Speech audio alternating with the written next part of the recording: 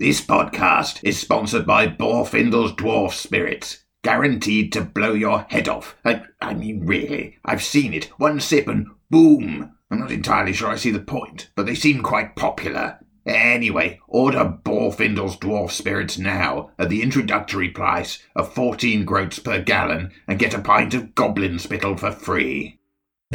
All the tabletop role-playing news, we aim to amuse and we aim to enthuse. And Morris's unofficial tabletop RPG. Hello, and welcome to Morris's unofficial tabletop RPG talk, a title which I can now say in one breath without having to read it. I, as always, am Russ, aka Morris, and I can't say that though, can I? And what were you gonna say? I'll try that again. I, as always, am Russ, aka Morris, or Morris, aka Russ, and Peter is not with me this week because he is in China, which is a long way away. That's the cover story, anyway. That's the cover story. That Swedish clinic helps out. Taking his place, doing his finest Peter Coffee impression, is my good friend Shane Stacks from all the way over in Arkansas. Yes. I have to make my requisite joke. Boy, are my arms tired, or whatever the joke is. I just flew in, and boy, are my arms tired. That old chestnut. Yeah. Shane Stacks from Shane Plays Here. Always glad and to be here, and thank you for the invitation, Russ, and thank you for the invitation, Peter. Right. I think we should do some RPG news. Yes, sir. Do you remember Monty Cook's Ptolus? I do, and I did see a headline about that recently. So what was that headline about? Well, Ptolus City on the Spire, or by the Spire, or under the Spire, or in the Spire, one of those things. Ptolus was Monty Cook's home campaign setting, which he released as a 700-page book back in the D&D 3.5 era. It's merely a splat book. 15, 20 years ago? Yeah, long time ago. It was massive. It was gorgeous. It had ribbons. And it was probably like the most, prestige product of that era. Right. I think it was over $100. I can't remember how much it was. It was over... Anyway, he is bringing that to D&D 5th edition and to the Cypher system. Nice. I think that's what I saw was the Cypher system. I didn't realize it was coming to 5e as well. But yeah, Monty Cook, I mean, he's known for putting out really highly polished premium products. I personally like the Cypher system. I love Numenera.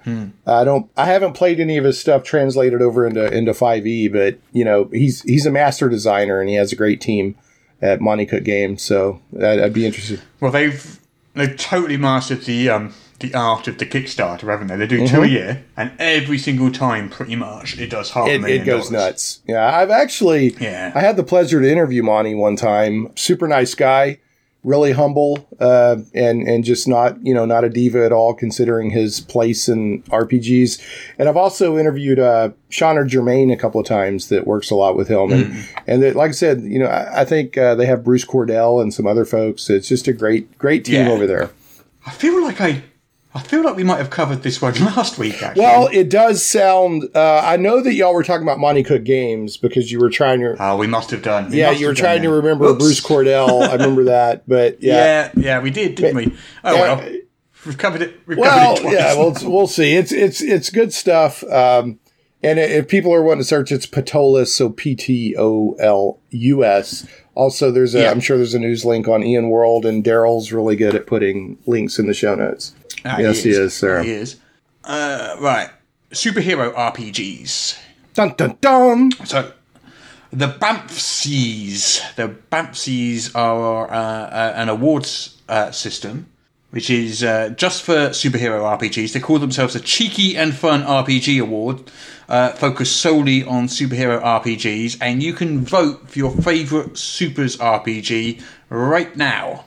Well, I actually, that's kind of close to my heart because I love superhero RPGs. So in fact, I probably spent more time playing Villains and Vigilantes and Marvel superheroes before I really sank my teeth into D&D. So I think that's really cool that that somebody's put together their own awards. Another somewhat related item is Spectaculars, the Spectacular superhero RPG. I'm waiting. I backed that Kickstarter, and apparently they're on their way out. That's what I was going to say, yeah. So I'm super excited. That's Rodney Thompson, who used to be on the D&D 5e team.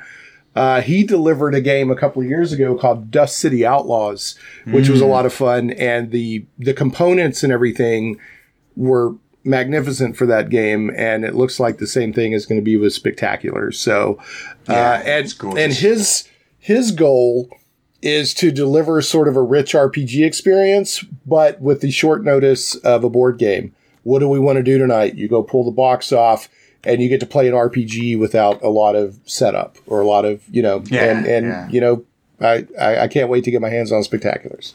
Yeah, so Spectaculars used the exact same system, doesn't it? It's something very similar. It's very similar, and it's also designed to be an ongoing, even if you only play it every now and then, to be an ongoing campaign very easily.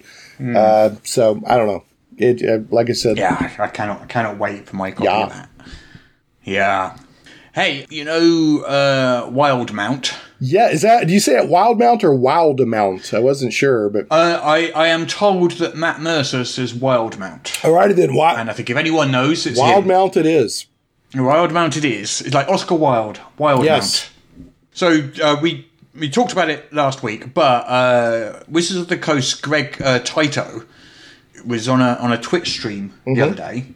And he was talking about it, and he said that this book has had the most excitement and pre-orders, you know, in the raw numbers, since the D&D core rulebooks, which were like 5-6 years ago. You know, that now one that surprises me, but I believe it. You know, if he's saying that, I mean, he's got the inside track, and it kind of goes to reinforce. You said something last week that I paused and kind of pondered on and parsed through.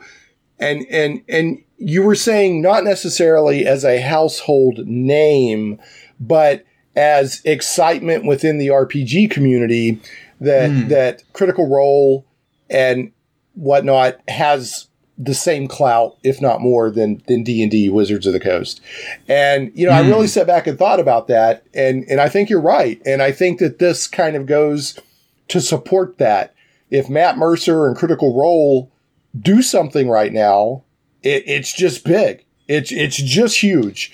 You know, I mean, if you look at the other settings that Wizards has released in the 5e era, so we've got Ravenloft, we've got Eberron, Ravnica, whole bunch of Forgotten Realms stuff, and this Explorer's Guide to Wildemount is outselling all of them. That's amazing. I mean, you know, from a longtime D&D fan, I mean, obviously I want like Dragonlance or something, right? But no, I mean, I would absolutely love. Tell you what I really want. I want a Netflix TV series. Dragonlance. That's not a film. I want a TV show. It's ready made. It's all there. It's just, you know. Yeah. But yeah, you and I are both huge Dragonlance nerds.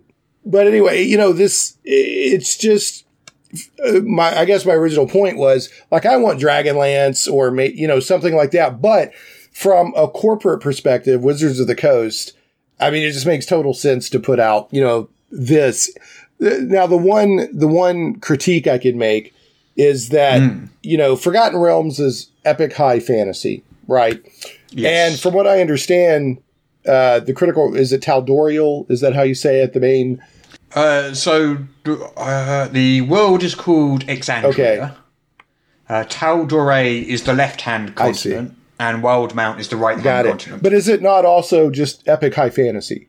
I mean, is it? Oh, yeah. So if somebody were going to critique this, they could just say, well, you're just basically releasing the Critical Role's Forgotten Realms. But if people want it, and there's that much interest in it, good for them. Exactly. You know? Yeah. I mean, think like Critical Role. So they did a Kickstarter for the cartoon show of their story and raised $11 million. A mind-blowing, ridiculous amount. Yeah. Right. Then they got picked up by Amazon for 2 seasons.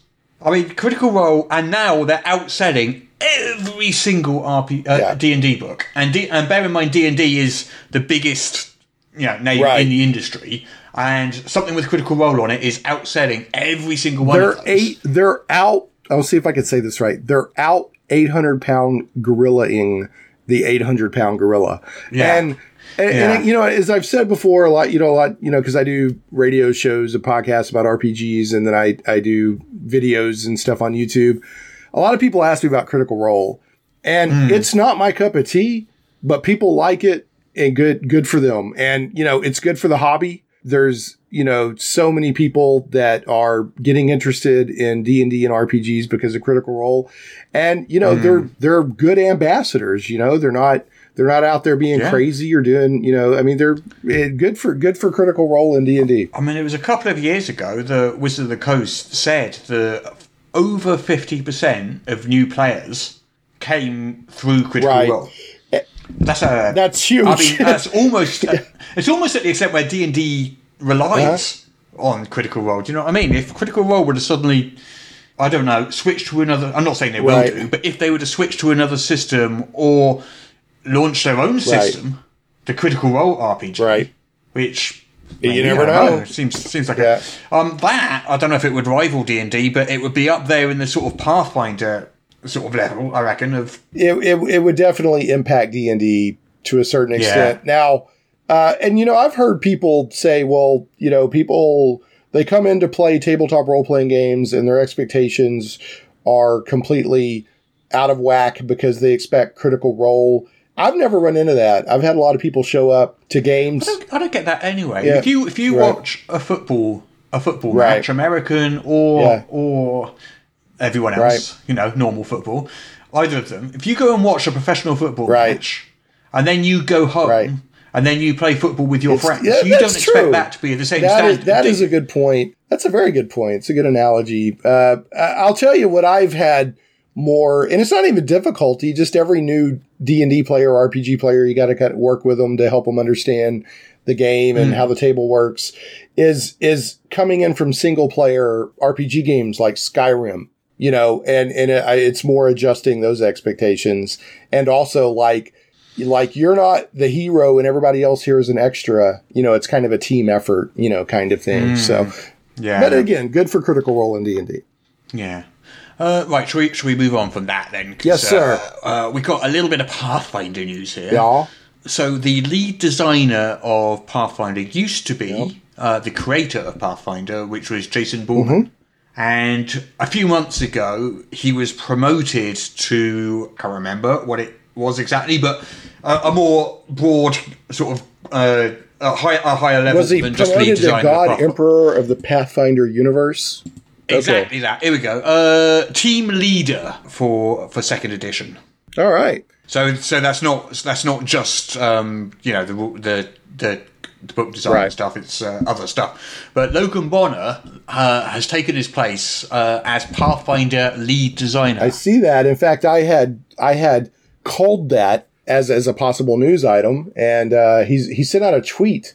I think it was yesterday. And he said, "This is officially official now. I'm now the Pathfinder lead designer. That means I'm in charge of the overall rules ecology for Pathfinder 2E."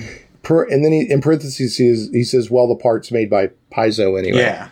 So Jason Borman, because I said I assumed it was Jason Borman before him. He responded to me. He said, technically there hasn't been a Pathfinder lead designer since his title was changed to director of game design there at Paizo.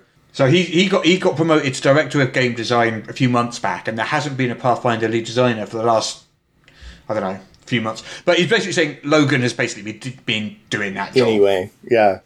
Anyway, and this just kind of empowers him to make the big decisions he needs to make without having to keep running to, get approvals for stuff. So I wonder if we, and I know it's probably not an exact match because every organization is slightly different, but is he sort of the Jeremy Crawford now or the Mike Mearls of Pathfinder, I wonder? Well, Mike Mearls is, I don't know what he's actually doing now. He doesn't seem to be directly involved with the game itself now. I think he's gone into the more sort of management side of things. Well, he's anyway, sorry I interrupted you. Go ahead. That's all right. Jeremy Crawford's the lead rules designer, isn't he, over there? Yeah, and head Twitter rules corrector. Head Twitterer. Head tweeter. Yeah. So, that's really, good for Logan, good for Pathfinder. Yeah. I still want to play Pathfinder 2nd edition, maybe. I really like it. Yeah, I want to check it out. A lot. Maybe at a con or a one-shot or something like that. I always love checking out new systems. I'm very system promiscuous. I think it's my favourite fantasy sort of D20 based game at the moment. Interesting. Okay. Yeah. Right now. I mean, that might change, and it might be. Well, I was going to say because it's new, but it's not that new anymore. I've been playing it for a few months now, but it's my go-to at the moment for if I want a fantasy D20 game. That's my current go-to. I'd love to play it sometime, and again, the art for Pathfinder 2 has been spectacular. I bought the GM screen, and I don't even play Pathfinder, and I bought it just for the art. Yeah, it's nice. Yeah, it's really nice. So, all right, so Logan Bonner, good for you. As you protect and shepherd the Pathfinder 2nd edition rules ecology. Let's jump with a seamless segue from Pathfinder to Vampire the Masquerade. Yes, I have this pulled up too. I'm going to use my psychic powers. People at home can't see this, but you can. I'm pointing my fingers at my temples. My fingers, because that is how psychic powers work. I'm pointing my fingers at my temples, and I think this might have something to do with the New Blood starter pack.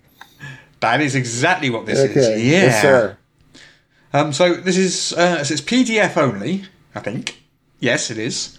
But it's designed with new GMs in mind, and it teaches you how to play the latest edition, which is 5? Yeah, 5th edition. Is it? Yeah. So what you get is you get a rules reference guide, you get printable enemy and victim cards, you get 7 pre-gen characters, and a relationship map. A relationship map. I'm not sure what that is, but yeah, you get a relationship map. Well, the relationships... Okay, so I've only played Vampire 5th Edition once. I played at a recent convention, Arkansas RPG Con, actually. And the relationships in the history among the players were very important. So, if anybody has never played a World of Darkness game... You could play it straight action if you wanted, but it's much more about atmosphere and storytelling and that sort of thing, and the interaction between characters and the drama of it all. And I really enjoyed it. I have to say, I enjoyed that intro adventure that I played quite a bit. The story was really well done, and the system is easy to use, So, yeah. I'm just looking at the description of this adventure that comes in this starter pack, and it has you waking up in this meat locker. And as you come to your senses, you kind of realise that you're hungry, but you're not hungry for the meat, you're hungry for blood. Blood. Yes, you realise you have been embraced into the world of kindred. Yes. And again, for those that don't know, the Kindred are the vampires and vampire. Yes. I'm excited for World of Darkness making a comeback. I mean, we've got Werewolf coming pretty soon, and it's cool stuff. I don't know if it'll ever reach the cultural cachet, if you will, that it did in the 90s when it kind of captured that punk aesthetic and it's just kind of a perfect storm. But I'm really glad to see that it's out there. So. Yeah, and, that's Modiphius, so you pretty much know what you're going to get. And, of course, Modiphius, as we all know... Yeah, publishes everything. Yeah, as we know that there was a news item, on your site a few weeks back that Modiphius acquired themselves, basically. Was it more dice for us, acquires more dice for us? Well, I don't want to sort of steep too highly into irony here, but there is, in fact, this week, news of Modiphius picking up yet another new RPG license. It's like it just wouldn't be a Tuesday without them picking up a license. You know what I mean? Pretty soon they're going to have to launch into space to find new games to acquire. I know. Yeah. Well, this one is for the video game Dishonored. I did see something about that. Nothing about. It's right. I'm not a video game kind of guy, but they've picked up the license. They're going to be using the 2D20 system, and it's already mainly done. Right. They've announced it late in the development process, and it's being released this coming summer. Ah, well, I haven't played Dishonored myself, but there's a lot of people that love it. So, why not, right? Yeah. And I mean, if you can successfully bridge that interest between RPGs and video games, either way, that's great for me because a rising tide lifts all boats. So, what I don't like is when they just knock something out cheaply, that, everyone's like, well, this is terrible, but Modiphius has a good track record. I'll editorialize just a little bit. I'm actually not a huge fan of the 2D20 system. I've never played it. I've heard about it, and I basically know in my head how it works, but I've never played it. It's not like if somebody was like, let's play this game on 2D20, I wouldn't be like, no, I'm not going to play that. But like Star Trek, for example, I've run it a few times, and the 2D20 system itself isn't that bad. It's basically just a dice pool system with D20s. But there's all these extra chips and tokens, and I feel like I'm a blackjack or a poker dealer at the same time that I'm, and all that. But I like I said, I would not play a 2D20 system, and that's their core system, and they're selling games on it, so good for them. Generally speaking, I don't really have any, strong dislike for any system, because when it comes down to it, the system's not that important. It's the people, right? The people, gaming exactly, with and the story that matters. Yeah, it's about getting together. Whether you're tossing a coin, putting a card, or throwing a dice doesn't really matter that much. Yeah, let me addend to that. I probably wouldn't have any problem playing as a player. As a GM, it's a lot for me to keep up with. Yeah, that's true. I'll change my editorial on that. Yeah. Well, I'm just looking at this Dishonored thing because I don't know much about it, but basically they're releasing it as a digest-sized hardcover book. So digest is smaller but thicker? Yeah. Okay. Yeah. Here we go. A deluxe, table-friendly, hardcover digest book containing everything players will need to jump straight into the streets of Dunwall. Dunwall. Okay. Dunwall. Along with the book's release, there will be custom dice, cards, and other accessories to add to the experience. Alrighty then. Well, if you know what Dishonored is, there you go. If you don't know what Dishonored is, like me, then yeah. Well, all I know about it is a video game franchise that does have a strong following. I've just looked up the video game. Stories of occult lore, intrigue, and drama. There you go. There we go. That's what that is. Right. Where was I? So that's Modiphius. I think that's all of Modiphius done for the moment. Wait, give it about 5 minutes and check the news stream again. Yeah, they'll release announce another 2 licenses by the time this podcast is over. But hey, look at this DC Comics.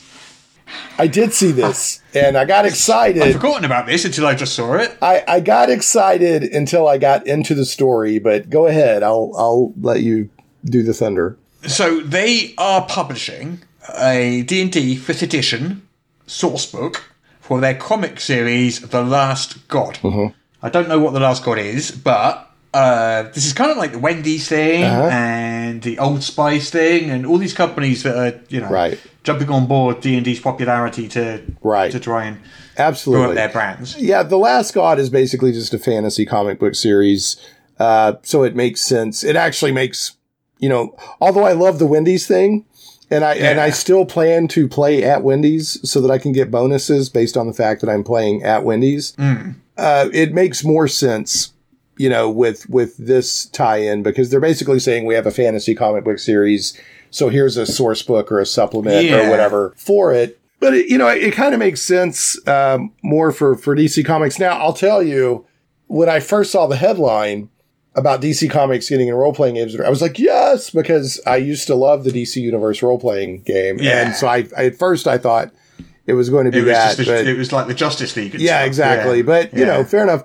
It'll be interesting to see. And I haven't even gone in, is this going to be PDF only? Is it going to be, So it's 40 pages. It'll be published in April. There goes Hudson. doesn't say whether it's going to be PDF or not. I think it would be fine if they released it in comic book format. That would be super cool. And what would be super cool is if they released it as a special issue for, the comic book series. That I would buy that. That would be really neat. So yeah, why not? 5e is proving. I mean, they're just putting everything out in 5e. It's almost and 5e is proving to be more adaptable than I would have assumed. Your guest last week is basically doing a Call of Cthulhu style game in 5e. And one of the things that really impressed me, it never even occurred to me to do this, but he kept long rest and short rest, but he just changed the duration. Like a short rest is a night, but a long rest is a week. And I'm like, that's very adaptable. So anyway. I mean, this all really does remind me of the D20 book back in the early 2000s. It's exactly the same thing. We've been through all this, and I'm just hoping there isn't the same bust that came after that boom.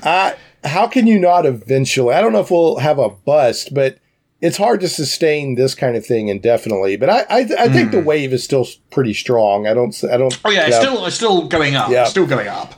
But it's gonna hit a peak at some point. It's got to. Absolutely. But yeah, I like nothing lasts forever. Nothing lasts That's forever. one of the rules of the universe. That is true. So, and the other rules of the universe, you were about to quote Battlestar Galactica. This has all happened before. This will all happen again. Yes, sir. Yeah, exactly that. Yes, sir. Exactly that. Hey, Kobold Press have announced their latest Kickstarter. Tome of Beasts 2. Sweet. Featuring 400 new monsters for 5th edition. 400. If you think about it, it's really hard to come up with 400 monsters that are unique and different enough from what's already there to justify putting in a book. I'm not saying they can't do it. I'm saying it's not the first time they've done that either. Yeah. They did Tome of Beasts 1, and they did another one. What was the other one? There was another monster book. I can't remember what it's called now. I don't know. They've done 2 monster books. They did Tome of Beasts, and they did another one. Right. And now, so this is their 3rd monster book. So they've done this twice before. Creature Codex or something like that, I think. That sounds familiar. And and I'm not saying this from the angle of like I don't think they can do it. I'm just saying that takes a tremendous amount of imagination to continue to come up with monsters, that aren't just a minor reskin. Or like that are really compelling and interesting. Well, they've got some examples here. Then tell me if these are compelling and interesting to you. So we've got Angelic Enforcers. That sounds cool. Sasquatch. I'm surprised that's not there anyway. Maybe it's not in for kobolds. What system is this for? 5th edition. 5th edition. Yeah. Yeah, I don't know. Come to think of it, I can't remember actually having seen a Sasquatch or Yeti seems like the sort of thing that would... Well, maybe not. Okay. Shriek Bats. Shriek Bats. Shriek Bats. I like that. That's cool. Psychic Vampires. That I'm pretty sure I've heard of, or... I don't know. What are they? They're just vampires that do psychic damage, maybe? I don't know. I guess. I don't know. Zombie Dragons. Not Lich Dragon, but Zombie Dragon. Not a Dracolich. Yeah. No, a Zombie Dragon. Sure. All right. Yeah. Well, it launched a couple of days ago. It's already got nearly 2,500 backers. It's well and truly. It funded in an hour. Yeah. And it's got nearly $170,000 has been pledged so far. Good for them. Kobold Press is one of those steady, trustworthy, dependable, publishers, and they do a lot of OSR, but that's not all they do. There's a little bit of news here about the D&D movie. Ooh, I'm interested. So, Jonathan Goldstein and John Francis Daly tweeted the title page of the script. Ooh. And these guys, they wrote the screenplay for Spider-Man Homecoming. Uh-huh. And they did a film called Game Night. I've not heard of that. And a reboot of Vacation based on a Chevy Chase film series. Mm-hmm. I don't know what that is either. Oh, you've never seen Vacation? No. Okay. They're very good. They're very good. But they've taken over from, because I think it was last summer, It was Lego Batman director. It was Chris McKay, the Lego Batman director. He departed the project. So these are the people that are taking his place. Ah, okay. Well, honestly, I'd rather get news on, and I just say Joe M. I just can't say the last Manganiello because he's supposedly working on a Dragonlance movie. But yeah, I don't know what's going on with that. I'm curious to see what'll happen with the D&D movie, because the last I heard of anything substantial is they were trying to basically make it like Guardians of the Galaxy. So it had like a lot of action, but it had a lot of sort comedy, of comedy interplay. So I don't know. My thing on the movies is I'm rooting for them. I want them to be good. What we've had so far has been a variable quality. And I like them because I'm a D&D nerd, but they're not good movies, right? So I can't watch them. Well, the Book of Isle of Darkness is actually pretty good. That's the best one of the bunch, but yeah. I wish people could see your facial expressions. You really don't like them. Let me tell you, and boy, I'm tan. Here's one of the main problems. The first one has many problems. Okay, don't get me wrong. But one of the main problems is, like, the dragon is supposed to be the ultimate, dragon. They kill one in the first 5 minutes. So you're like, well, you killed a dragon, so they can't be that. Where do you go from there? Yeah, exactly. Yeah. So anyway. Hey, I don't know if you've heard of this little company called Kickstarter. I think I may. That sounds vaguely familiar. Vaguely familiar, yeah. So it looks like the tabletop games category is, like it did last year, has pretty much dominated Kickstarter again. Really, the entire range of Kickstarters from the... It's massive. Wow, so okay. The games category in general, not the tabletop games category, it made $219 million last year. But of that, 176 million of that was tabletop games. I thought you were going to say 106 million of that was Monty Cook games, but tabletop was one Monty Cook game. All right, so tabletop, that's super encouraging. That kind of thing, man. I hate to be kind of looking for the non-silver lining. That kind of thing is what will eventually lead to a bust or a lessening, because it gets to the point nobody can keep up with everything that's out there. I mean, the video game category leveled off in 2016 and pretty much hasn't been increasing since then. Right. It's still doing well, but it's doing something like 16, 17 million a year. That's stupendous, and I'm glad. I mean, and it also gives everyone's like, oh, everything's video games and the internet now. No, people still like to connect. They can have the internet and tabletop games. It's not an either or proposition. But compare the video games to the tabletop games. The tabletop games is massively more. I wonder. I would love to know. I would love to pull the slice of pie out of that's tabletop RPGs. I'd imagine it's fairly small compared to the overall tabletop games. Yeah. Because as much as we love RPGs, we often lose sight of the fact that it's really not that huge of an industry. I think another distinction to pull from that, though, is of course that a high percentage of RPGs go through Kickstarter, whereas only a tiny percentage of video games do. Right. Like the next Grand Theft Auto game is not going through Kickstarter, right? Or any AAA game is not going through Kickstarter. That's funded more like a Hollywood movie. I mean, there's a whole process there. Yeah. I mean, just one AAA video, like one Grand Theft Auto, is bigger than the entire tabletop game. Absolutely, industry. Yeah. So, no, that's true. Yeah. But yeah, it's still great news though. It's great that tabletop games are still really popular. I'm super excited. The cynic in me is like, well, eventually, but I mean, keep it coming, right? So, right, I think we might be nearly done with the news. I wanted to quickly slip in a bit of my own news because I announced my new novel. Yes, sir. The other day. I mean, I've been talking about it online for a bit, but I properly sort of announced it and put the webpage up the other day. Oh, did you get it up? Because I know you were asking. Just wanted to slip that one in. Well, I know you were asking for advice on how to put up a page to promote a novel. Yeah. So did you get that figured out? Yeah, well, I was trying to decide what format I want because I've decided to go with, there's like 1-page single scroller pages. Yes. Yeah, I've gone with one of those. I think that's good. Yeah. Yeah, it's simple. It's yeah, simple. It's give not people information in a sign-up form and off you go. That's basically it, yeah. And Bob's your uncle, as nobody actually says. Yeah. Yeah. I'm sure somebody says it. You just said it, so there you go. So tell me, Russ, Yes. what is your novel called and what is it about? It is called The Cauldron. The Cauldron. The Cauldron. And the Cauldron is the name of a galaxy. Ooh. And it's a galaxy seething with turmoil. It's got lots of houses which are vying for power. And there's lots of old alliances and ancient grudges all resurfacing and stuff like that. That's all overlaid on top of there's a singularity at the centre of the galaxy, a black hole, and that's a black hole called the Burn.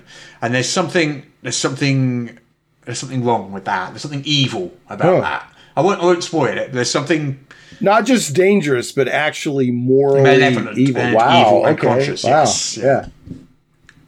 Yeah. So I'd kind of describe it as kind of Game of Thrones meets Star Wars-ish. Nice.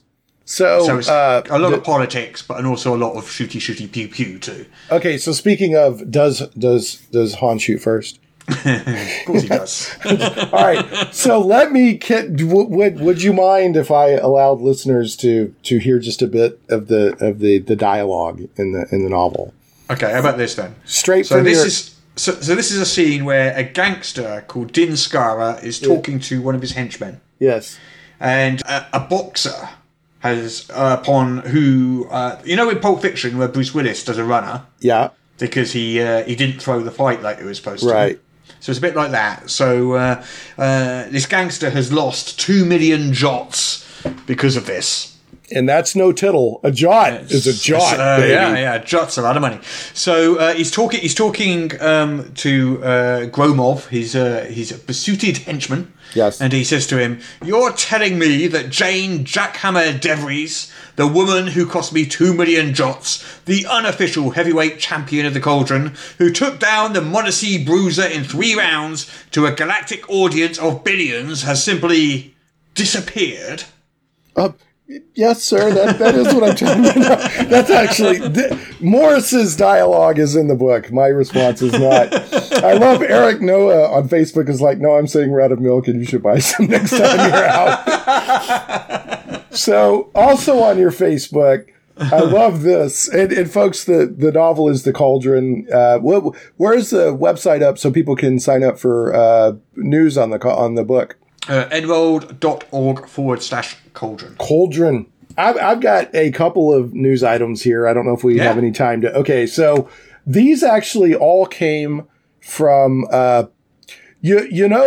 folks, Morris's unofficial tabletop RPG news has a Discord.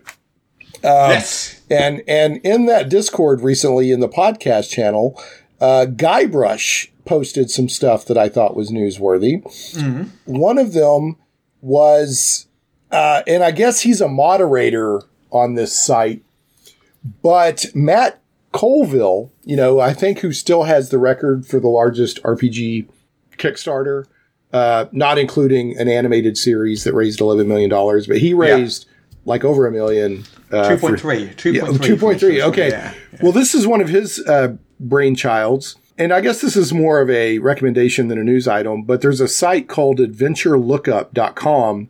I'll make sure to send Daryl the link, and it's a database of D&D adventures over multiple editions.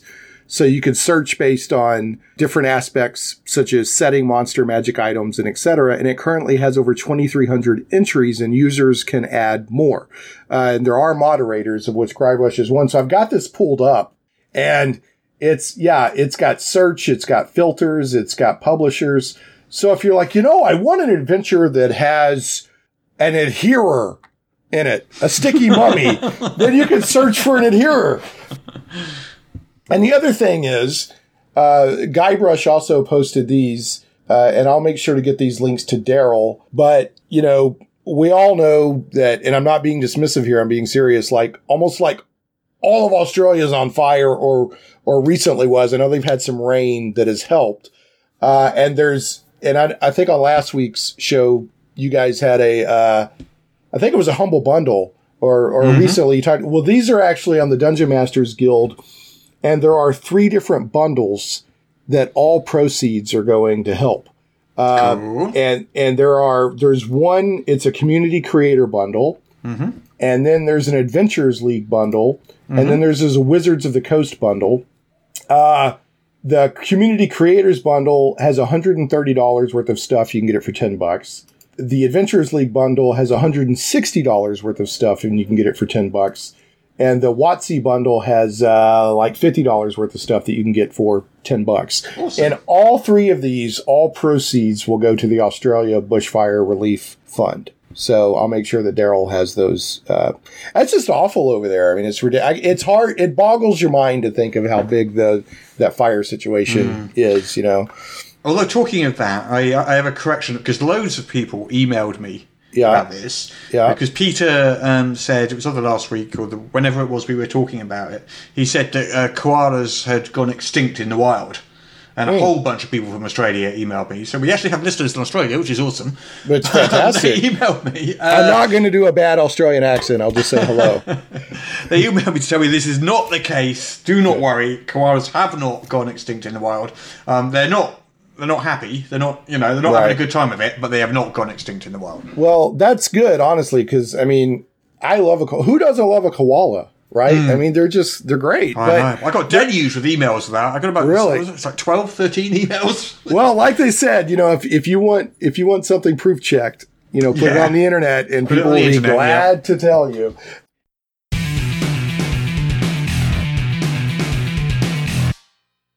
I'm getting a little bored of running generic space fantasy. I want to run something a little bit off the beaten path. Here we go again. Something slightly more unusual. Exotic, maybe even a tiny bit niche. Man, you do this every year like clockwork, It's like your GM mid-year life crisis. No, I mean it. I'm thinking something a bit special with a hint of the offbeat, maybe a touch out of the ordinary. Yeah, we get it.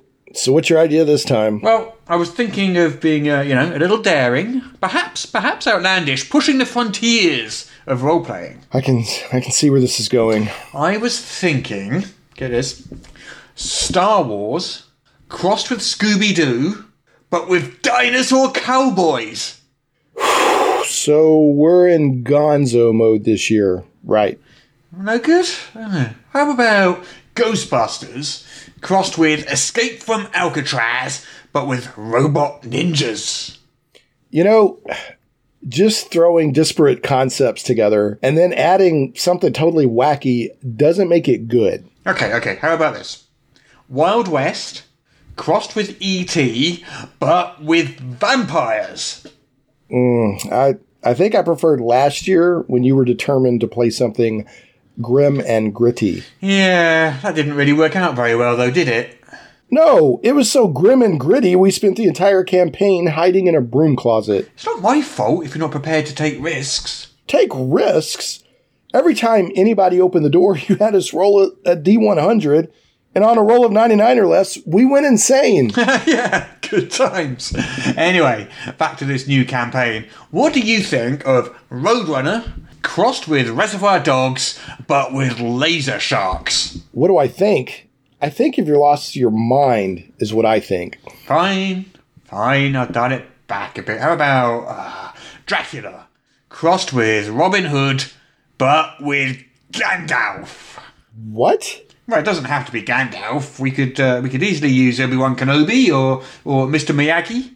Dude, you need help. Oh, that gives me an idea. Karate Kid crossed with Flash Gordon, but with teddy bears. You just described Star Wars. Okay. Star Wars crossed with Top Gear, but with invisible super spies. How would we even see each other? Special glasses? This conversation is ludicrous. Why do you insist on smooshing together unrelated concepts in the hopes it will create something that's not absurd?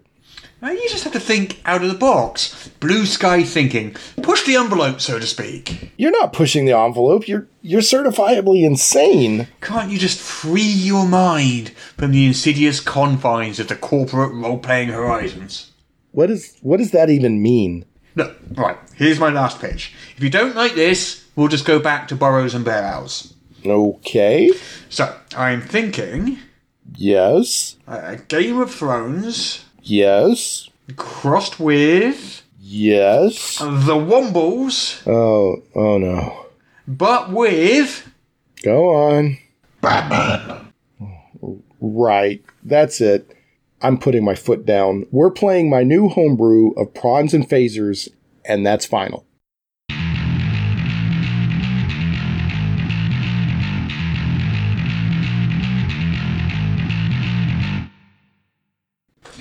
Right. Shall we do our topic of the week? Yes.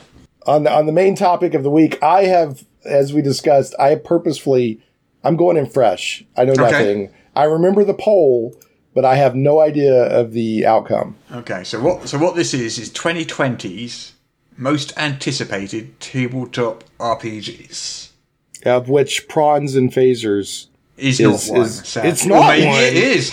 We'll find out when I count down the top 10. So I took nominations like I do each year for the most anticipated tabletop RPGs for the coming year. And I opened the floor to voting. And we've got thousands and thousands of votes that we do every year. And this is this year's winners. So previous winners. So in 2013 we had 13th Age. 2014 I didn't do it, but that would have been D&D 5th edition had I done it. Okay. 2015 Star Wars Force and Destiny. 2016 was Rifts for Savage Worlds. 2017 was the Trudvang Chronicles. 2018 Vampire the Masquerade 5th edition, and then last year 2019 Savage Worlds Adventure Edition. Okay, so and in order to be part of this poll, it had to be a forthcoming RPG as of the time of the poll. Yes, it had to be a standalone RPG, so it couldn't be an adventure, it couldn't be a supplement, a campaign setting, anything like that. It had to be an actual RPG. Okay, I love it. Yeah, that's basically it, really. I love this kind of stuff. It had to be nominated by someone other than someone involved with the actual thing, and and then a whole bunch of people voted, and this is the top 10 as they voted. Nice. So, okay, so it's the top 10. Mm-hmm. 2020 most anticipated tabletop RPGs. Yeah. Okay. All right, then. Number 10. Coming in at number 10. And you haven't seen these at all. Is that correct? I saw the poll, and I have the page pulled up, but I'm going to scroll through it as we go. Okay. So number 10 is Cortex Prime. Cortex Prime. I am not familiar with Cortex Prime. So this is by Cam Banks. It's being produced by Fandom Tabletop. And Fandom is that company that does all those wikis and fan wikis of Game of Thrones and Star Trek, all that stuff. So they're moving into the RPG industry. Interesting. Because when I scrolled it down when you announced number 10, and when I saw Fandom Tabletop, I misinterpreted that as it was literally just a fan game out there somewhere. So they used to be called Wikia? You're right. Wikia, Wikia, something like that. Okay. Then they changed their names to Fandom. And this is a spin-off called Fandom Tabletop, which is handling tabletop games. So Cortex is an old game. It predates that. It goes back to before the century, like 1999, I think. Yeah, so the Sovereign Stone system in 1999, the Serenity RPG in 2005. That says where it gets its name for Cortex Prime. Yeah, so, and those were produced by Margaret Weiss Productions. I remember that because I actually had several of the Sovereign Stone source books. They were D20 compatible. Yeah, and they had a really cool magic system and some cool classes you could use with D&D 3rd edition. So, well, they also used Cortex Plus, which is what it was called back then. There was Cortex, then there was Cortex Plus. And Cortex Plus was used for Leverage, Smallville, Firefly, and Marvel Heroic Roleplay. It's a whole bunch of, pretty popular licensed properties. Well, I think that Hudson, that's the most active Hudson's been. He was back there shaking his groove thing. And so he likes one of those games that was there in that mix. Well, good. Okay, so that's the most anticipated. Cortex Prime is the newest version of what was called Cortex Plus for a while, and it came out of the Sovereign Stone system. So Fandom Tabletop bought it, basically. They bought the Cortex, the rights to Cortex, lock, stock, and, two smoking barrels. Right. Bought the whole lot. Brought in Cam Banks, who was one of the original architects of a lot of the games upon which Cortex was based. Sure. And he is updating it, redesigning it, and bringing out Cortex Prime this year. And, it's a universal system. It's a sort of generic system, and it can do an awful lot of different stuff. But it's kind of geared towards TV shows and comic books and movies and, that sort of... maybe cinematic. Maybe say cinematic. Yeah, right. Yeah. So do we know when in 2020 we're supposed to have this in our greedy little hands? Let me see if I can look it up. Well, it was kickstarted, I believe. It was kickstarted originally a couple of years ago, I think. Yeah, to the tune of almost $85,000. Yeah. And that, I think, was before Fandom Tabletop bought it. Uh-huh. I think they did that following the Kickstarter. It doesn't say specifically when it's coming out. Right. Pete always does that to me. He goes and asks me a question that I don't know the answer to. And I'm looking myself. Yeah. Then we get a bit of a podcast. Well, it looks like that they've delivered in 2019, they delivered a PDF that was almost the final version. So that's a good indication that... So it's coming soon. Yeah. So, yeah. Okay, next one. Number 9. Yes. Here we go. It is Fading Suns, 4th edition. Dun, dun, dun. All right. Ulysses Spiel. Yeah, they are Ulysses Spiel. I'm saying that wrong. That's that really large European game company, so right? They're a German game company, but they have a American branch, which is Ulysses North America, I believe it's called. Okay. So they're big on both continents. Okay. They actually had Warhammer 40k and then somehow lost it, and now Cubicle 7 have it. Interesting. I still don't know what exactly went down there. That was one of those very abrupt things, right? Just like the Middle Earth license changing was a very abrupt thing. Yeah. So okay. So I don't know what they've done there, but anyway, Fading Suns. This is kind of like nobles, priests, aliens, knights, starships, psychics, lost worlds, ancient artifacts. It's a sci-fi game set far, far, far in the future, towards the end of the universe, when the suns themselves are starting to die out. And this is 4th edition. Yes, it's been around a long time. Reading the description, dawn of the 6th millennium, the skies are darkening. Humans reached the stars long ago, building a republic of high technology and universal emancipation, then squandered it. Now feudal lords rule the known worlds, vying for power with fanatic priests and scheming guilds.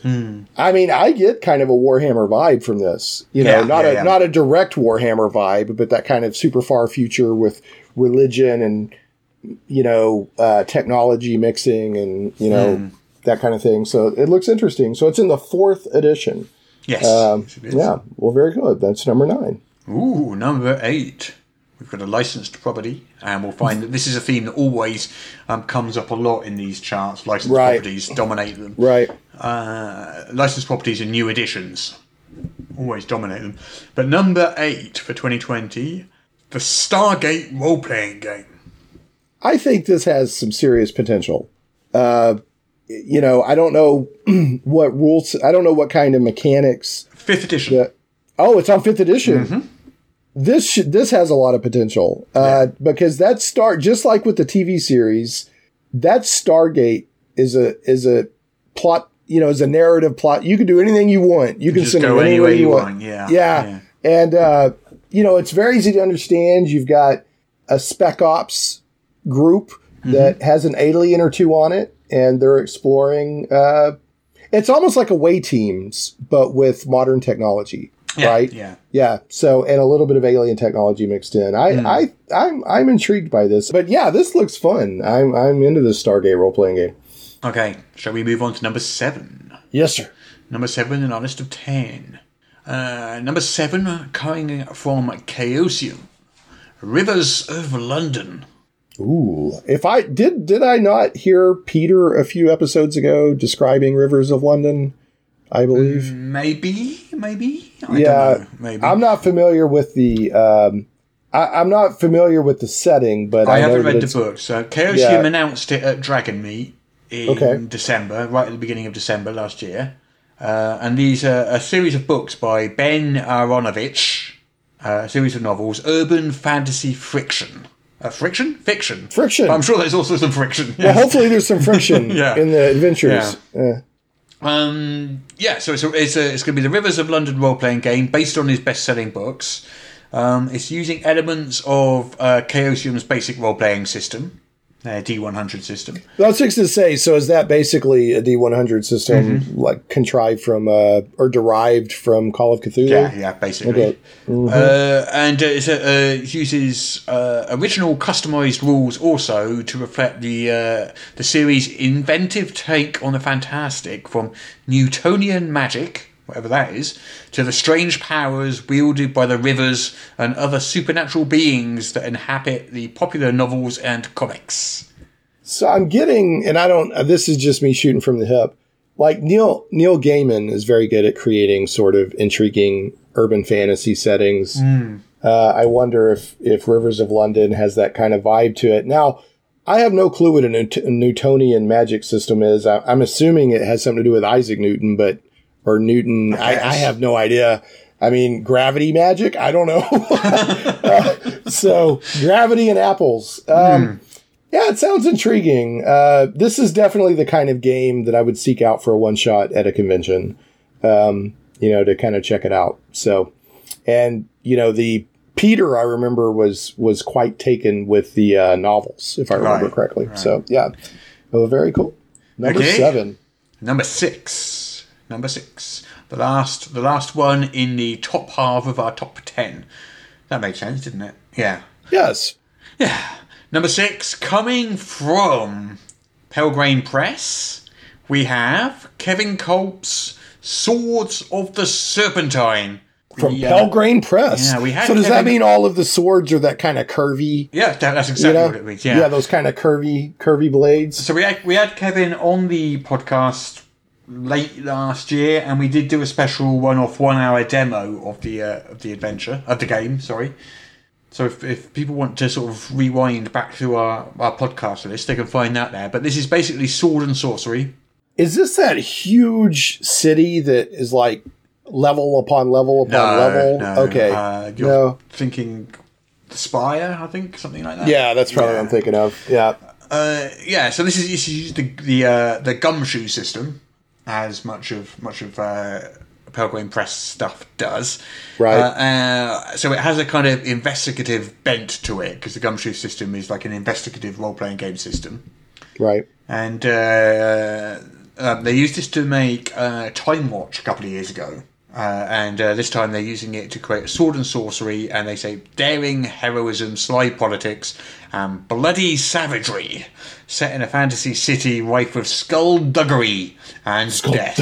Skullduggery. Hey, if it's got skullduggery in it, I'm in. It says that it's a fantasy RPG focused on high action role playing and investigation, inspired by Fritz Leiber. Well, of course, that's Fafhrd and the Grey Mouser, among other things. Terry Pratchett, Robert E. Howard, which is, of course, Conan and other things. Yeah, this looks fun.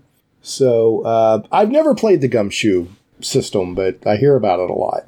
I've only played it in Time Watch and Swords of the Serpentine. And both of those are adapted Gumshoe systems. So I haven't played like the original pure Gumshoe system for the reason it was invented. But the system seemed to work perfectly for those two games. I'm trying to remember, you and Peter did an actual play, and there was one where you were like on a boat in the river, and there was something obstructing the way. That was it, okay, yeah, I remember that. Okay, yeah, you were gangsters, basically. Yeah, sort of. Yeah. Yeah. You were in the underworld. Yeah. What's fun about the Gumshoe system? The Time Watch adaptation of it had a ability score called Preparedness or something like that. And you could use that, because it's a time travel game, you could use that preparedness score to have done things that you will then go and later do. I remember that being discussed. That's such a great mechanic. So it's like the whole Bill and Ted thing, isn't it? Right. I'll remember to put the key under the mantelpiece. And that sequence in the first Bill and Ted basically turned them into deities. I mean, they could do whatever they wanted, you know. Well, what if we remember too, and there's like a bucket falling on a guy's head and stuff like that? Right, number 5. Oh, well, look at this. Ironically enough. Yeah. Most anticipated RPG of 2020 from Cubicle 7 is Warhammer Age of Sigmar. Dun dun dun. Previously, Dun, dun. So at the top of our at the top of our top 5. Yes. Or the bottom of our top 12. At the top of the bottom half. Top 5. I don't know what I'm talking about. Yeah, I don't either. That's number 5, anyway. It's number 5. Yeah. I have a secret for everybody listening. No podcaster actually knows what they're talking about. So we just babble. We just open our mouths and move them. And air moves across our vocal cords. And we just hope that forms some kind of words in an order that makes some sort of sense. People don't know how much work Daryl has to put into editing this stuff. He has to find words and just string them together.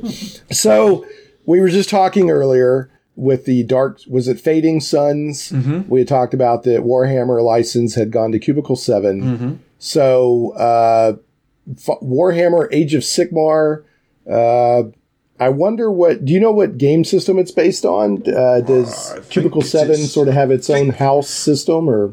No, I think this is its own system, I think. I'm not sure. Okay. You will be taking... So this is Warhammer, not Warhammer 40K. This is Warhammer Fantasy Roleplay.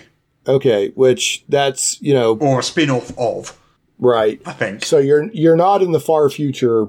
No, it's fantasy. It's fantasy. It's fantasy. Or is it not? I don't know. Looking at that picture... Yeah. Let me call it up. I'm guessing that it's Warhammer Fantasy, because they're usually pretty careful to say 40K. Mm. Well, it's called Age of Sigmar Soulbound. Alrighty then. And we're in the Age of Death, the realm. I'm assuming it's fantasy because it's talking about the realms, the Age of Death. Hello, your editor Daryl here. I might be able to clear up some of this confusion. There are currently 3 Warhammer-related role-playing games on the market, all from Cubicle 7, or at least there will be when Age of Sigmar comes out. Warhammer 40k Wrath and Glory is based on Warhammer 40k, the science fiction fantasy miniature wargame. Warhammer, no 40k, this is the fantasy version, has 2 role-playing games based on it. One is based on the classic 1980s Warhammer Fantasy roleplay, with a new addition of those rules, but in the classic Warhammer setting. The Warhammer miniature rules had a big, world-shattering cataclysmic event that ended up creating Warhammer Age of Sigmar. The upcoming Warhammer Age of Sigmar Soulbound is set in that world. So, Wrath and Glory is 40k, Withrip is classic Warhammer, and Age of Sigmar Soulbound is new Warhammer. Well, number 4. Yes. Number 4 on this list would not be a list without Modiphius in it, and here is Modiphius. Yes, sir. With Fallout. Fallout! This has been screaming for an RPG for 2 decades. Mm. The Fallout, the original Fallout RPG 1 and 2, before they went to first-person shooter blended with RPG, felt like playing a tabletop role-playing game. And because they designed it, there's all this lore you can go into about, it was going to be GURPS, and then they developed their own tabletop RPG game, But it felt a lot like playing a role-playing game. And, the setting is great. The lore, it's post-apocalyptic with some tongue-in-cheek. Has a dog on the picture, which sells it for me. Yeah, that's dog meat. Every German Shepherd in Fallout is named Dog Meat. That's just how it is. So in a lot of the games, you have a dog companion named Dog Meat. So, there's so much between the potential ways to build your character to the established lore to the established monsters in it. I mean, it's a no-brainer. And it looks like they just took and adapted their 2D20 system to run on it. So it's interesting. They're doing two things with this. Yeah. So they've got the tabletop miniatures game called Fallout Wasteland Warfare.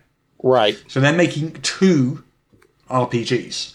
Huh. So the first one expands on the narrative wargame experience of Fallout Wasteland Warfare. Okay. While the second, more traditional tabletop RPG will follow the company's 2D20 system. Huh. Well, that's interesting. So they're enriching their tabletop miniatures, which again, Fallout is a game that or an IP that begs for a tactics wargaming. So, and then they're doing an RPG gaming expansion out of that. I think this will be a success. I think most of what Modiphius does turns out to be a success. Well, they're going to put it out, and then they're going to acquire it from themselves, and then they'll acquire it from themselves. I am sure Modiphius is as big as Paizo now. I would say bigger at this point. They're grown. At least they don't have a single game that's as popular as Pathfinder. But so much together. But they've got so much stuff that put it all together. Right? I mean, they've got more people than Paizo now. I know that. Right. I would imagine they're bigger as far as total. I mean, they're definitely way ahead as far as amount of properties. I would imagine they're bigger at this point, but.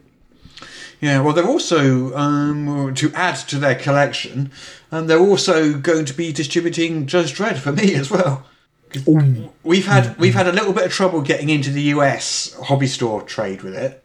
And we couldn't get. We're having trouble. Wait a minute, is this an announcement? Is this a reveal, or have you already talked about this? I think I've already mentioned it before. Okay, yeah, it's the first time I can remember. So you're working with Modiphius. Yeah, so we're having real trouble with getting it. We just couldn't get distributors to talk to us or to respond to us or anything like that. It was really frustrating. Well, over here, we're fine. Asmodee was talking to us, and the guy at Asmodee who handles all the sort of UK and European stuff was a big fan of Judge Dredd anyway, so it was an easy in, and that's great, fine, not a problem. All sorted over this side of the Atlantic. Over there, we're really struggling to get. That's interesting. To get anyone to even answer our emails, let alone do anything else. So in the end, I mentioned this to Chris Birch at Dragon Meet back in beginning of December, and because he came over and asked how it was all going and stuff, and I said, over here, over in the UK, brilliant. Europe, brilliant. US, which we are selling stuff in the US, but we're having to send it directly. Mm-hmm. From our warehouse in Nottingham all the way across the Atlantic, and US customers are having to pay shipping prices on that, which is too much. And he just said, do you want some help with that? And I was, and wouldn't mind.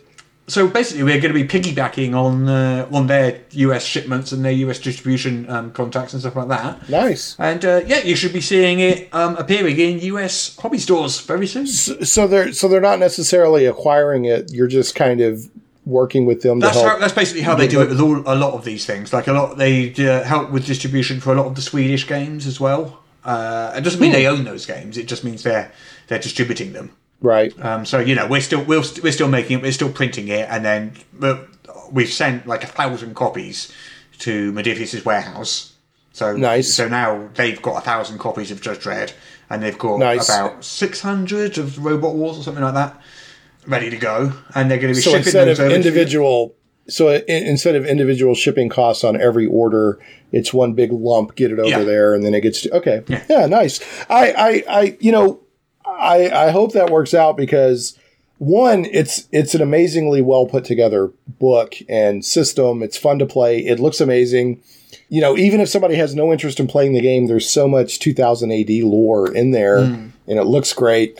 But I mean, the last two times, the best, other than my weekly D&D game, which we just have fun anyway.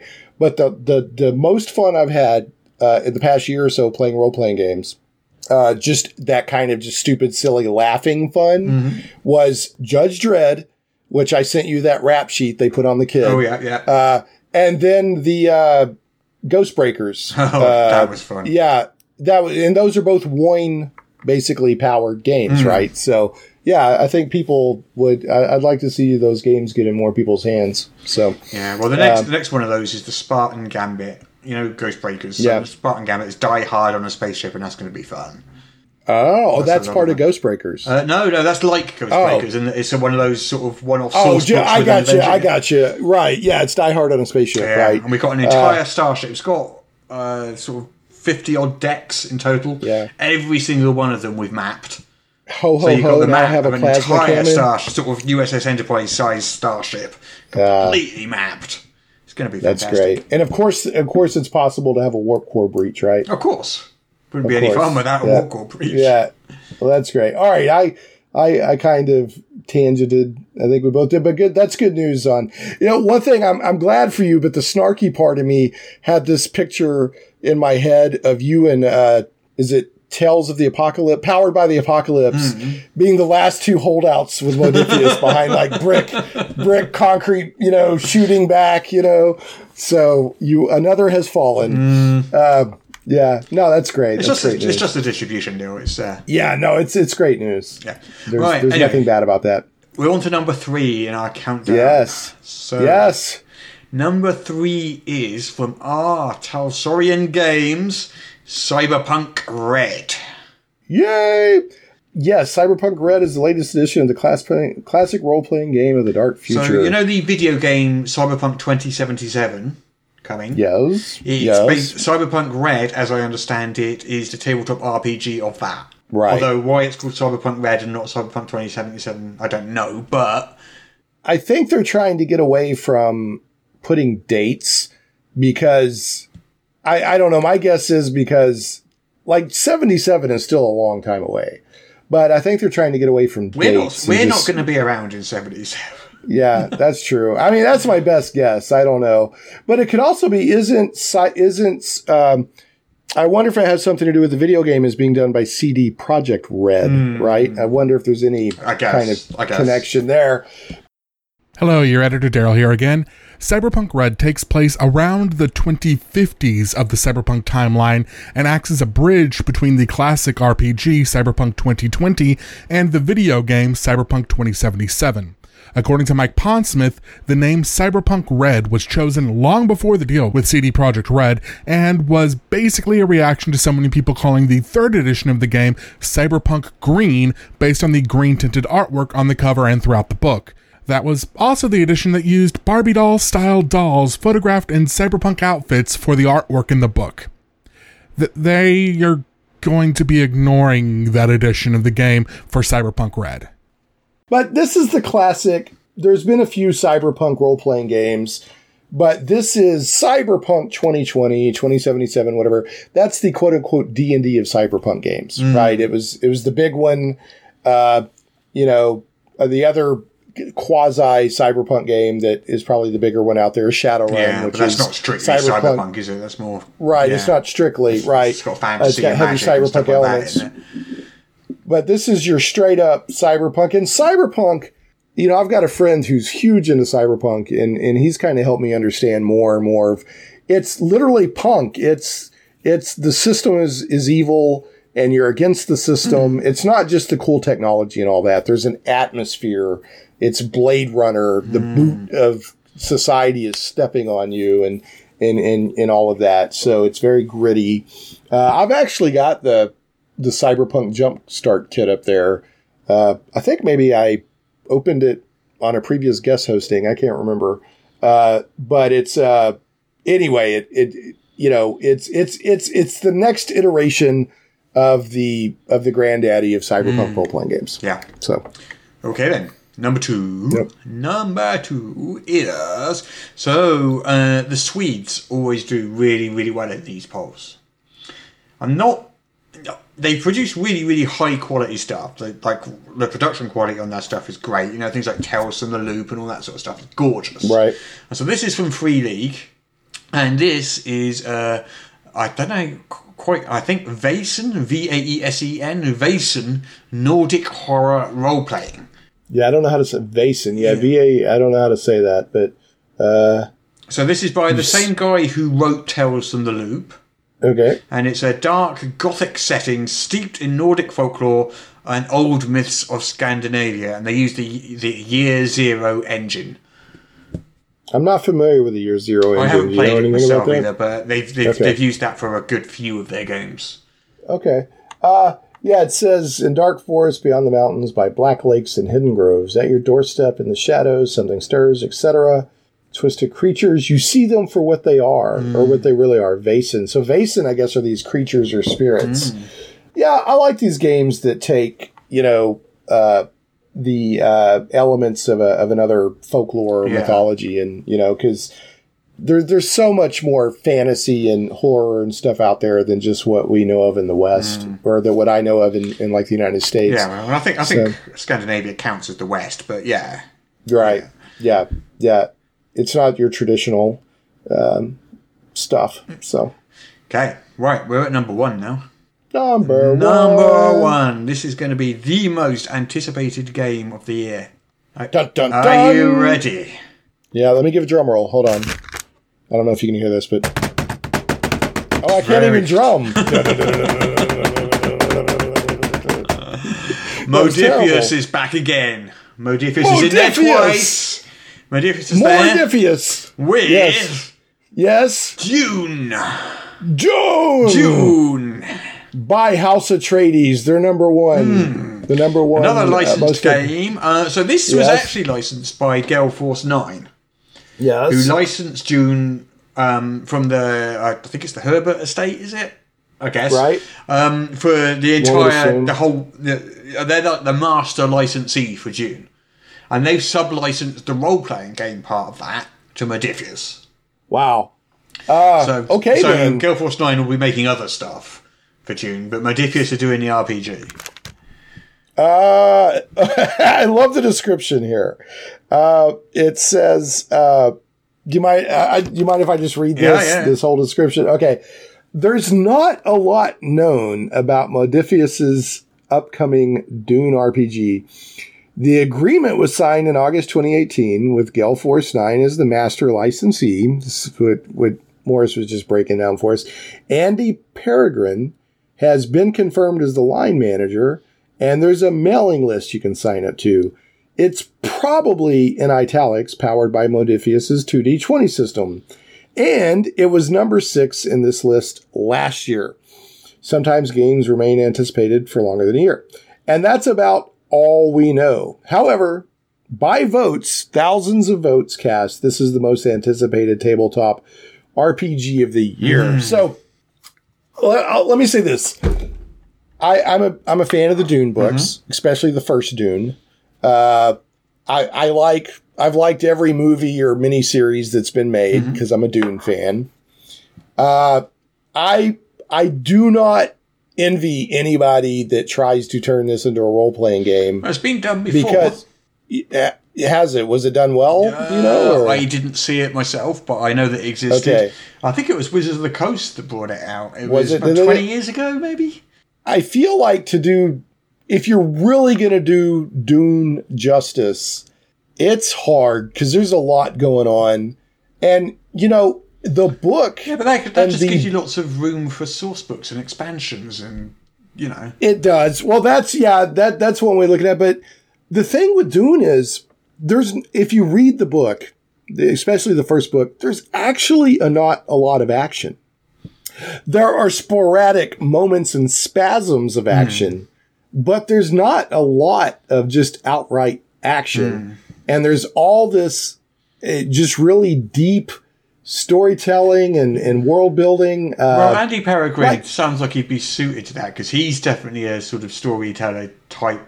Right. I mean, we've got a running joke, me and Andy, and he denies it, but I've got a running joke that he hates D&D.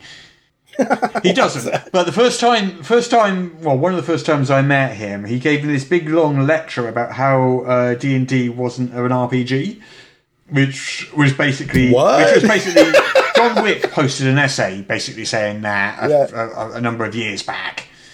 John Wick, the game designer, and John Wick created Seventh Sea. Seventh Sea is Andy Peregrine's favourite game of all time. Andy Peregrine seems to share that exact same opinion because he gave me a lecture on the subject one day, sitting in a caravan in the New Forest for reasons. Right, They like don't saying need to it's be gone into, but so it's been an ongoing joke. He protests every time I tell him you hate D&D. He protests, and he says, "Look, I play D&D regularly, but it's not a role play." So is he saying that it's too hack and slash to really be like a role playing game? I guess. Yeah, I guess. I wasn't fully listening, to be fair. I guess, yeah, it's all subjective on what role means, I suppose. So, he's definitely more of a storytelling type sort of a gamer. So maybe that's a clue into the direction this game will go. I mean, the thing is, there's a lot of, I don't know, there's a lot of, and it's a lot like the book you're writing, The Cauldron. There's a lot of machinations going on, like political intrigue and Machiavellian, because like for example, a lot of people don't realize from just watching the movies that when the Emperor gave House Atreides the planet Arrakis, he did that so that they would be eradicated. It was a long game political maneuver, and then also there's this weird, like I'm like, how do you tackle this? Because they talk a lot in the book about the Catholic Orange Bible, and the religion. Because Frank Herbert wrote Dune after like going to the Middle East and studying ecology and all of this stuff. The religion in Dune is a synthesis of Catholicism and Islam. Right.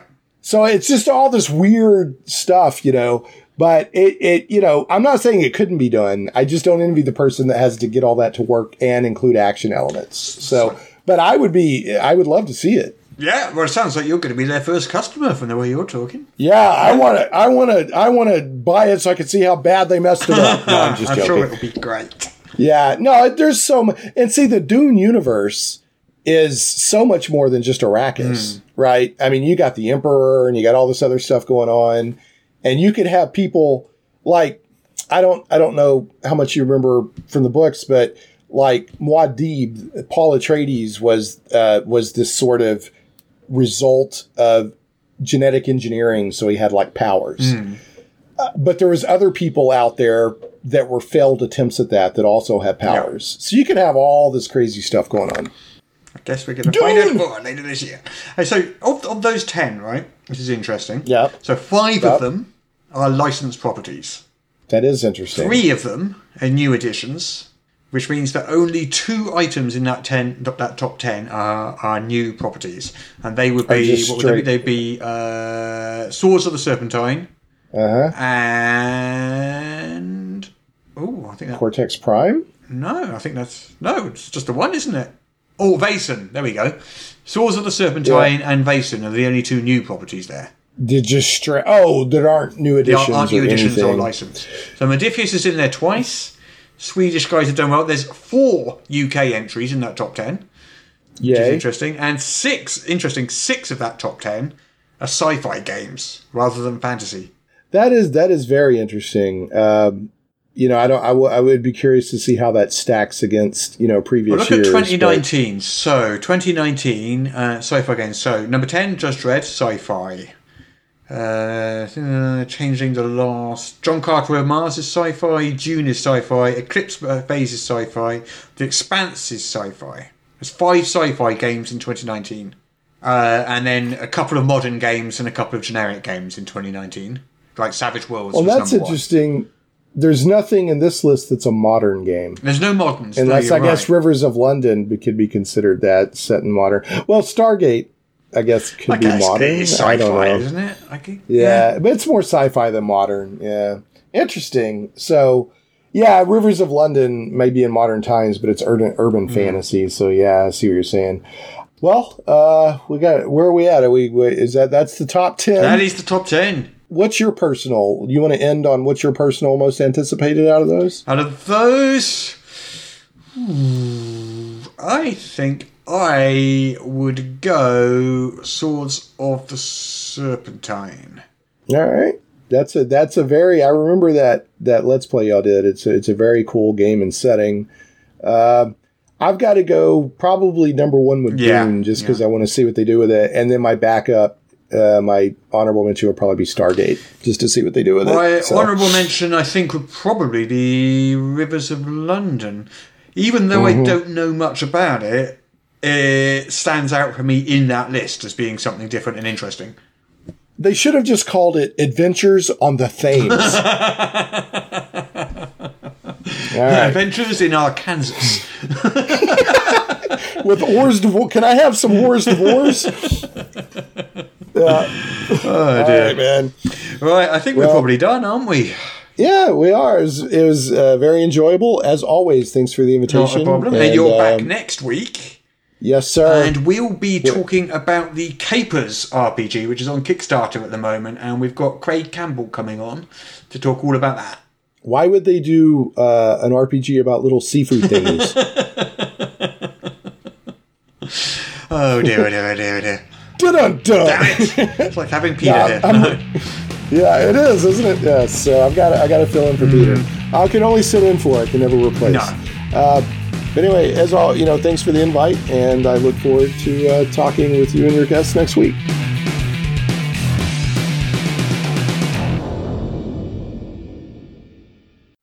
Apparently, I now have to read this to you.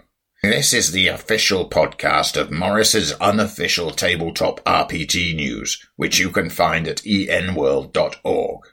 You can find show notes at morris.podbean.com or wherever you found the podcast.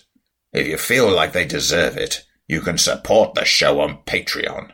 In return, you will receive exclusive bonus content. Just go to patreon.com/Morris. If you're interested in his babbling nonsense, you can follow at Morris on the Twitter. Send your emails to morrispodcast@gmail.com. Not all of your emails, just the ones you want us to see. That's it. I'm bored now. You can go away. Shoo, off you go. Goodbye. Get out of here.